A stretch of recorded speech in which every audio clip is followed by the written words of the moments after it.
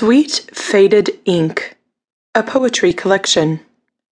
Written by Chrissy Moon.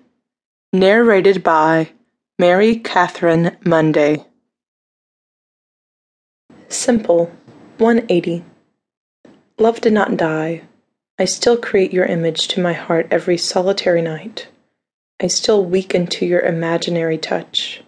Still suffer at the hands of sadness as I kneel before my bed and weep. Love did not die. Simple, 185.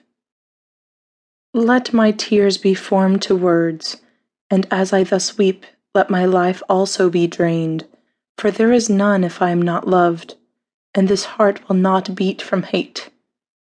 There is that in my soul which makes me think of a seed that is not watered, of the leaves that die in the shade. This bud in the dark cannot grow, not with the rain as its only friend.